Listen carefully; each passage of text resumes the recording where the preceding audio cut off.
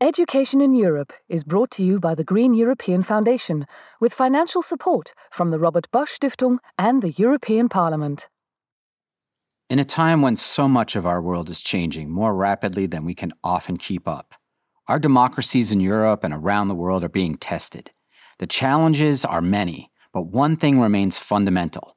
Without the participation of an active citizenship, no democratic system can remain healthy and continue to thrive. That also means that young people must become involved, conversant in change with the skills to shape the world they want to live in. David Kerr has dedicated a better part of his career to citizenship education.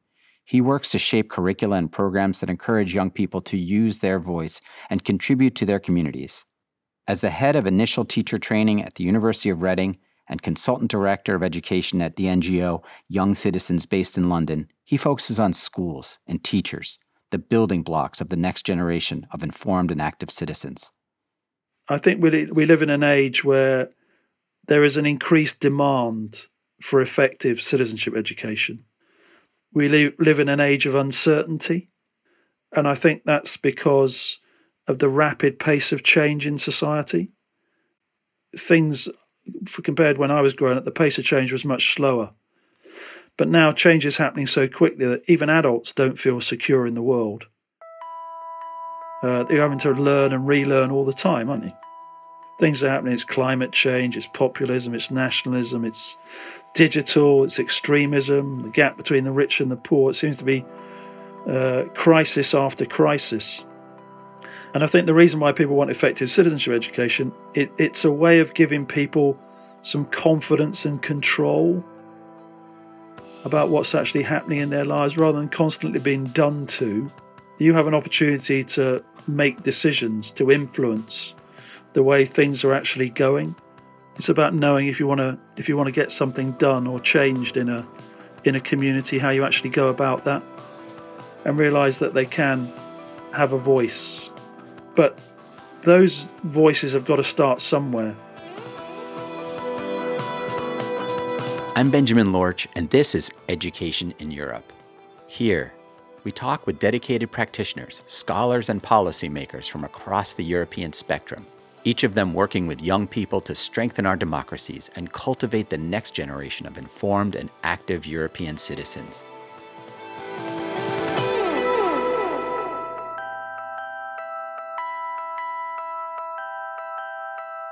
David Kerr, welcome to Education in Europe, and thanks for being here. I'd like to start with the challenge you're working on. The issue is often called the democratic deficit. Can you tell me about that? What is the democratic deficit, and why is it important that it be addressed? But the whole idea of the democratic deficit is the idea that people are becoming disassociated from civic life, from the communities that kind of bond them. They no longer see voting as a civic duty. They may turn out and vote, or they may not, because they either don't think they have a voice or they don't feel that they have to use the voice. And I think that that's incredibly dangerous for democracy. If you get that kind of deficit, it becomes a habit that you're much more likely to continue as you actually get older.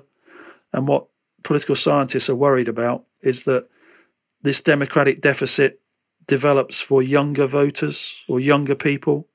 So maybe you're 18 to 30, you're busy in your life, you're trying to find a job, you're trying to maybe settle down with a family, those kind of things. And therefore you don't have time to get involved in civic life.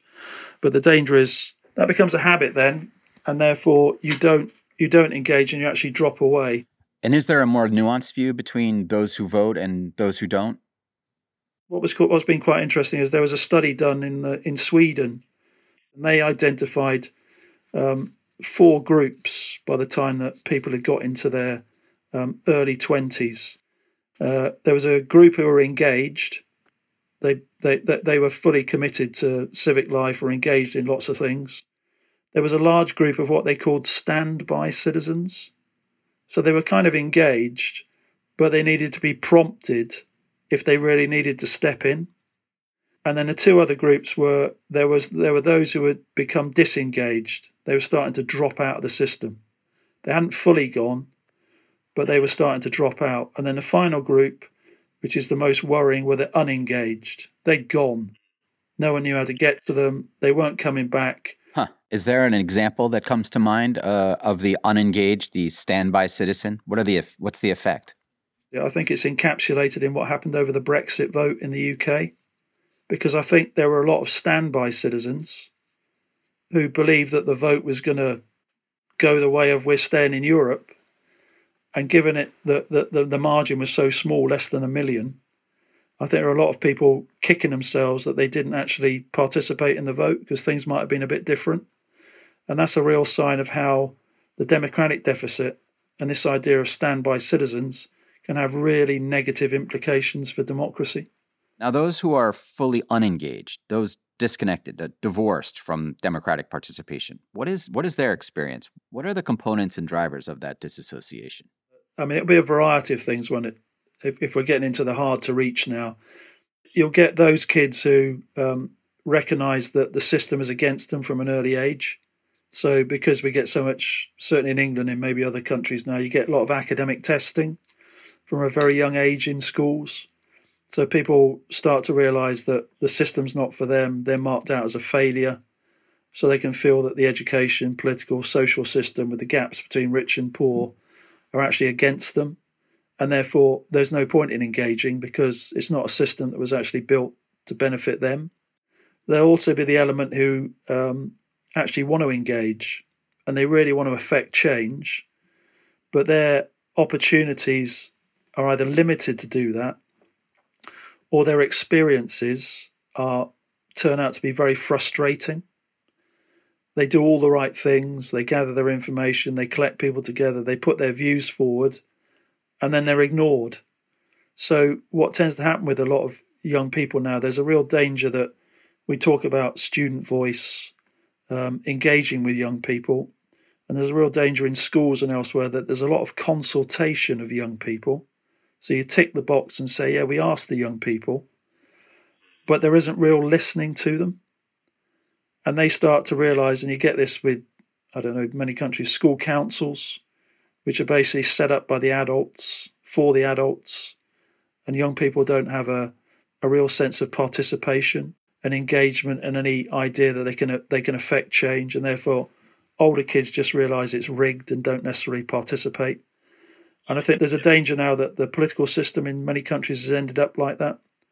It's run by a small elite who don't listen, got their vested interests, and therefore that's causing a lot of frustration. And I think you can see that in society with things like the global change, the climate change movement, lots of very frustrated young people.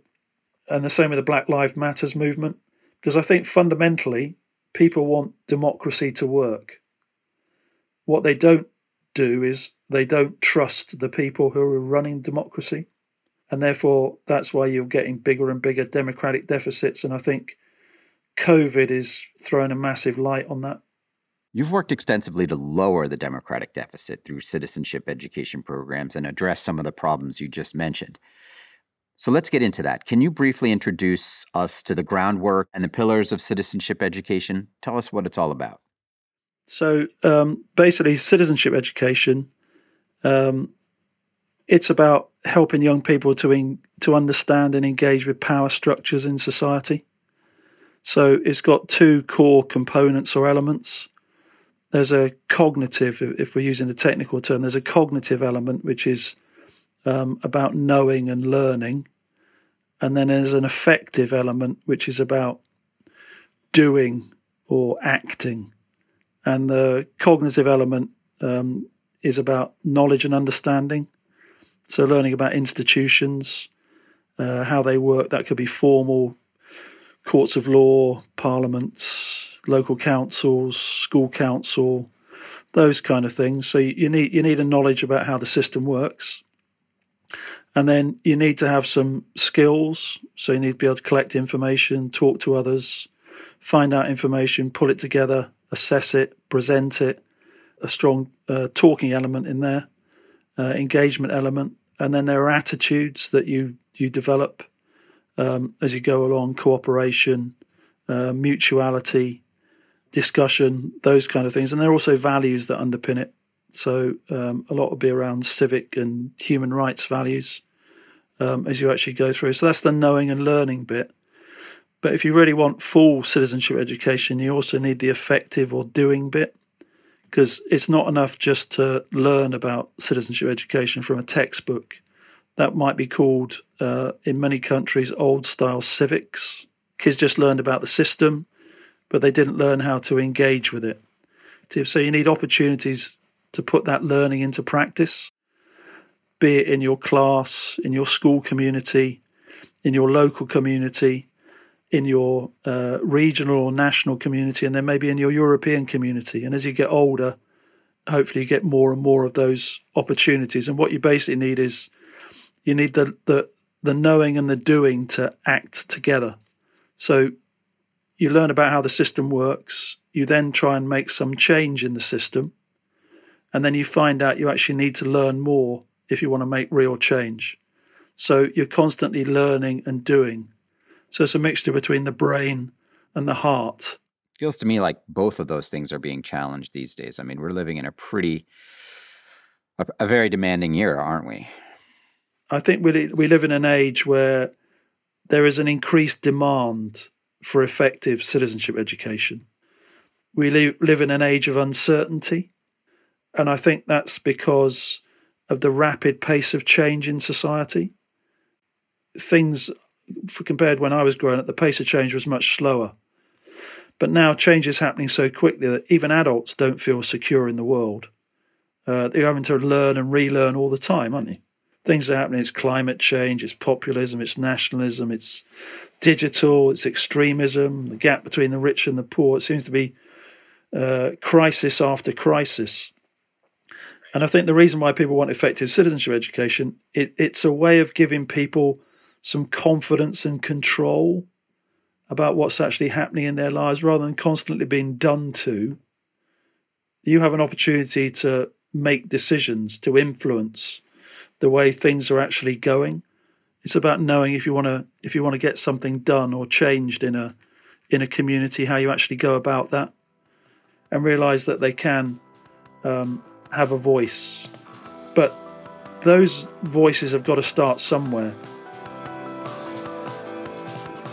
You are listening to Education in Europe, brought to you by the Green European Foundation, with financial support from the Robert Bosch Stiftung and the European Parliament. Let's get back to our conversation.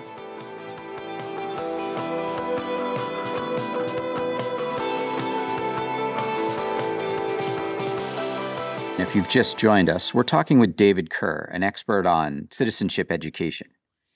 David, when is the critical time to start talking to kids about participation in civic life? Is there an important window in their development to begin those conversations? Young people have developed most of their attitudes by the time they're 14 to 16, and they don't actually change much before that. So the role of education, the role of schools is critically important in effective citizenship education and really influencing young people at the point when they can be most influenced.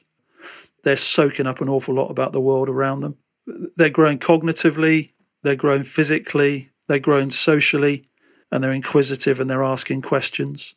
And therefore, it's important that someone is able to answer those questions and help direct them and find out information rather than just, probably as I was a kid, you're left to do it by yourself.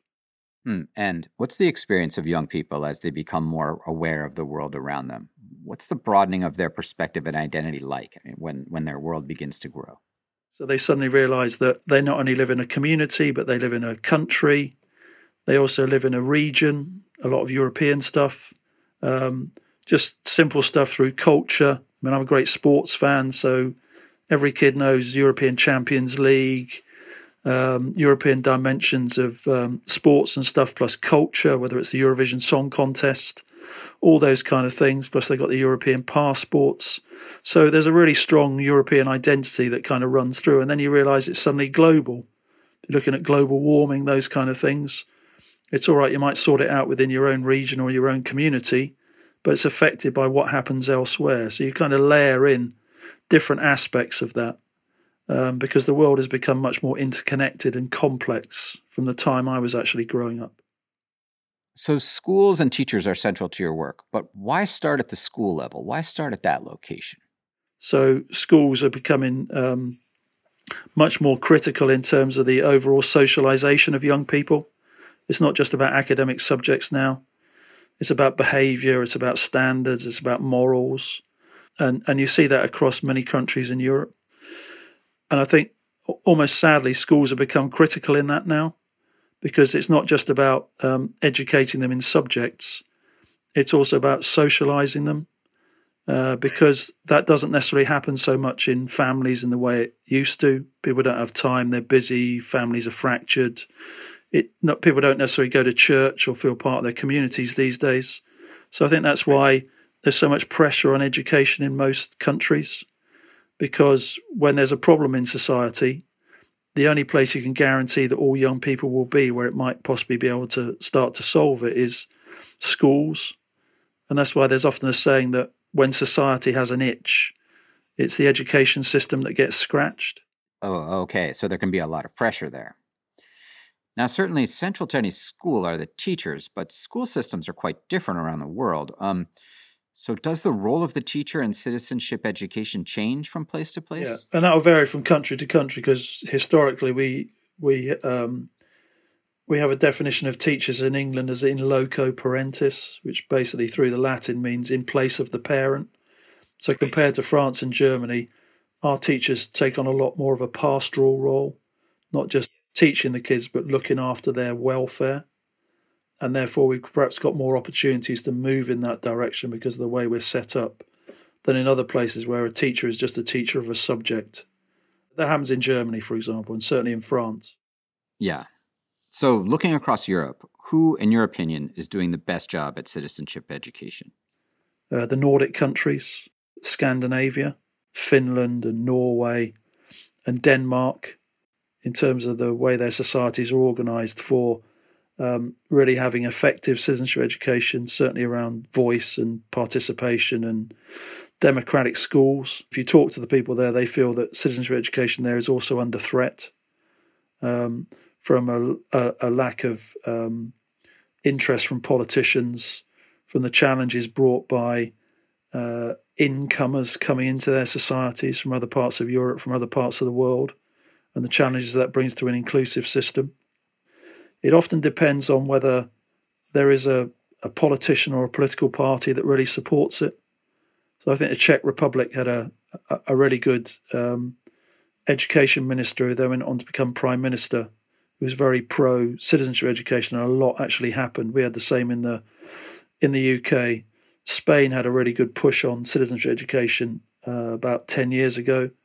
And then the Catholic Church took umbrage at what was actually happening, felt it was threatening their power, and therefore they got the government to actually rein it back in.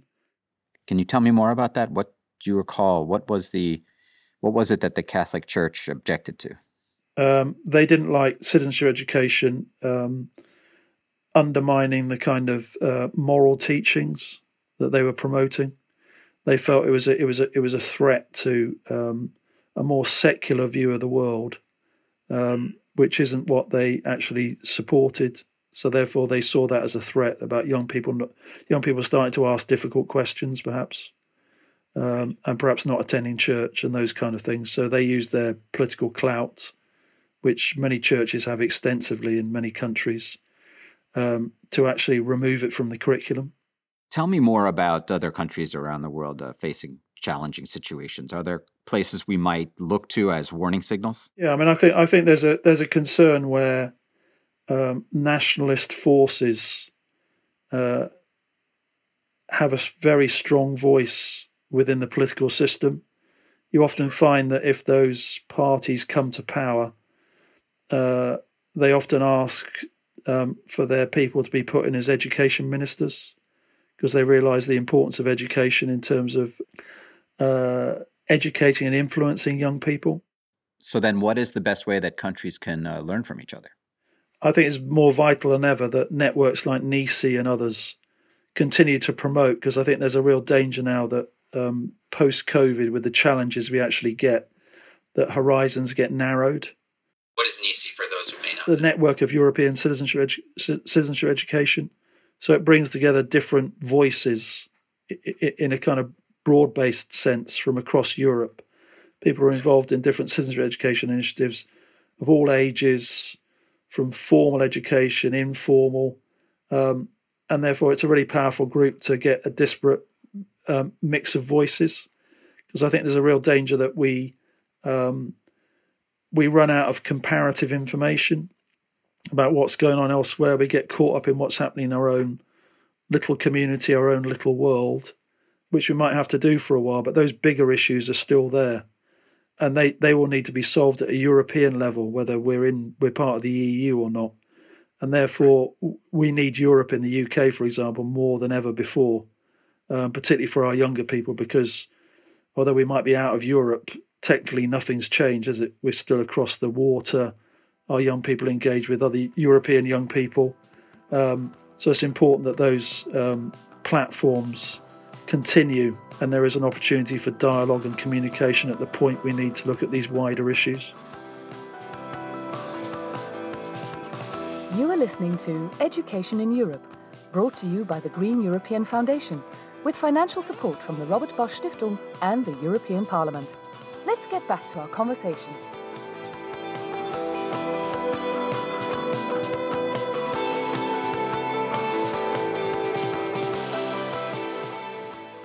Today, kids are living much more of their lives online. Talk to me about social media and how the internet affects citizenship education efforts. Citizenship education now strongly needs to build in a digital citizenship dimension. I mean, most schools now have got policies about helping young people to be safe and aware on the internet, which is good at one level. And a lot of that's to do with sexual grooming and those kind of things. Of course. But also part of that might be who your part of groups are, what you're promoting, who you're listening to, those kind of things. So you realise that there are people out there who've got dangerous views, that you ought to be careful if you're doing things that are likely to break the law, because that's going to have implications for you, create a record, etc. Yep. But we're at the start of that process. But I think digital, I mean, it's the usual with these things. There are two sides to it, aren't there? There are downsides, but there are also massive upsides as well, in terms of the amount of information that young people have actually got. What they need help is how they do that responsibly, because most citizenship education was about doing it responsibly as an active citizen in the idea of physical engagement. It wasn't about digital engagement. And I think that's the missing dimension, and how you link the physical with the digital. And hopefully, as these young people move through, so we'll become more digitally savvy, and it will just become a natural part of the way you engage as a citizen.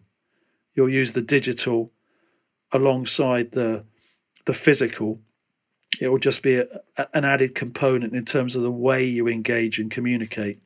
But we actually need to educate people about how they actually do that, particularly young people, to stop those extremes of those young people getting radicalised across Europe and ending up in Syria, or being part of a group and getting radicalised and doing actions where they've been manipulated or they don't quite know what they're doing. We're living through the COVID-19 pandemic. I'm wondering, what has COVID-19 revealed to you about our communities? It's thrown a massive light on what it is to be an active, engaged and responsible citizen. And I think hopefully post-COVID, people will start to realise the importance of civic life in terms of putting us all together and the things that help us function as communities, and start to recognise that we need to listen more to people, and that would include young people. It's really encouraged people to be socially and morally responsible in their actions, whether that's wearing masks, taking precautions, being careful about what they do. I think it's really helped us realise the communities that are important in our lives, because a lot of people have had to rely on friends, neighbours, to help them out with shopping and all those kind of things. I don't know what situations like in Germany, but I've lived in my street for about 25 years. I don't know half the neighbours, but as soon as COVID struck, me and my wife set up a WhatsApp group, so we've kind of been in touch with all the neighbours. There's a kind of little community now. We all came out to clap for the NHS, and that's still going on. People are helping each other, and I think that lots of communities have really come together under that. which I think is really important. And now what you're seeing is a kind of sense that people want change. They maybe have an opportunity to reflect on their lives and the way they were run and how busy they were. And maybe post-COVID, they might want things to be slightly different in terms of their work-life balance, how they engage with their politicians and the kind of things that they want done, protecting the NHS in this country, for example, more flexible working for young people, dealing with climate change, dealing with the economy. So I think that's all positive from a citizenship education perspective. The danger is, in times of crisis, citizenship education is often seen by politicians as a luxury, because the focus now will be on the economy, on jobs. And therefore, there's a danger that, as far as education is concerned, the emphasis will now go back to what politicians see as real subjects in schools, so maths, languages, science, to the detriment of things like citizenship education, which are almost seen as a luxury that you can promote when times are good. But when times are hard, you get back to the basics and you give kids the knowledge and skills that they need to get jobs. And I think that would be really unfortunate, because there's a real opportunity to build on the experiences that young people have had. I would have thought if schools have got any sense, rather than just chucking kids back into their lessons when they get back into school, they'll create opportunities for them to talk about what they've experienced and to learn from those kind of experiences.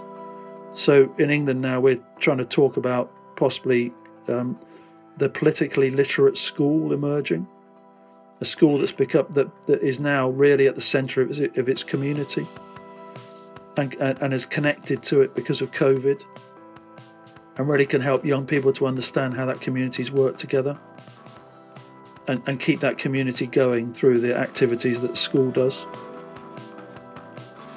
David Kerr, thank you so much for your time today. I learned a lot and you made my job quite easy. It was a wonderful conversation. I'm wondering if there's anything you would like to add or anything that you... Yeah, thanks to the people from the Robert Bosch Foundation for inviting me to do this. It was nice to be involved, so please thank them for me.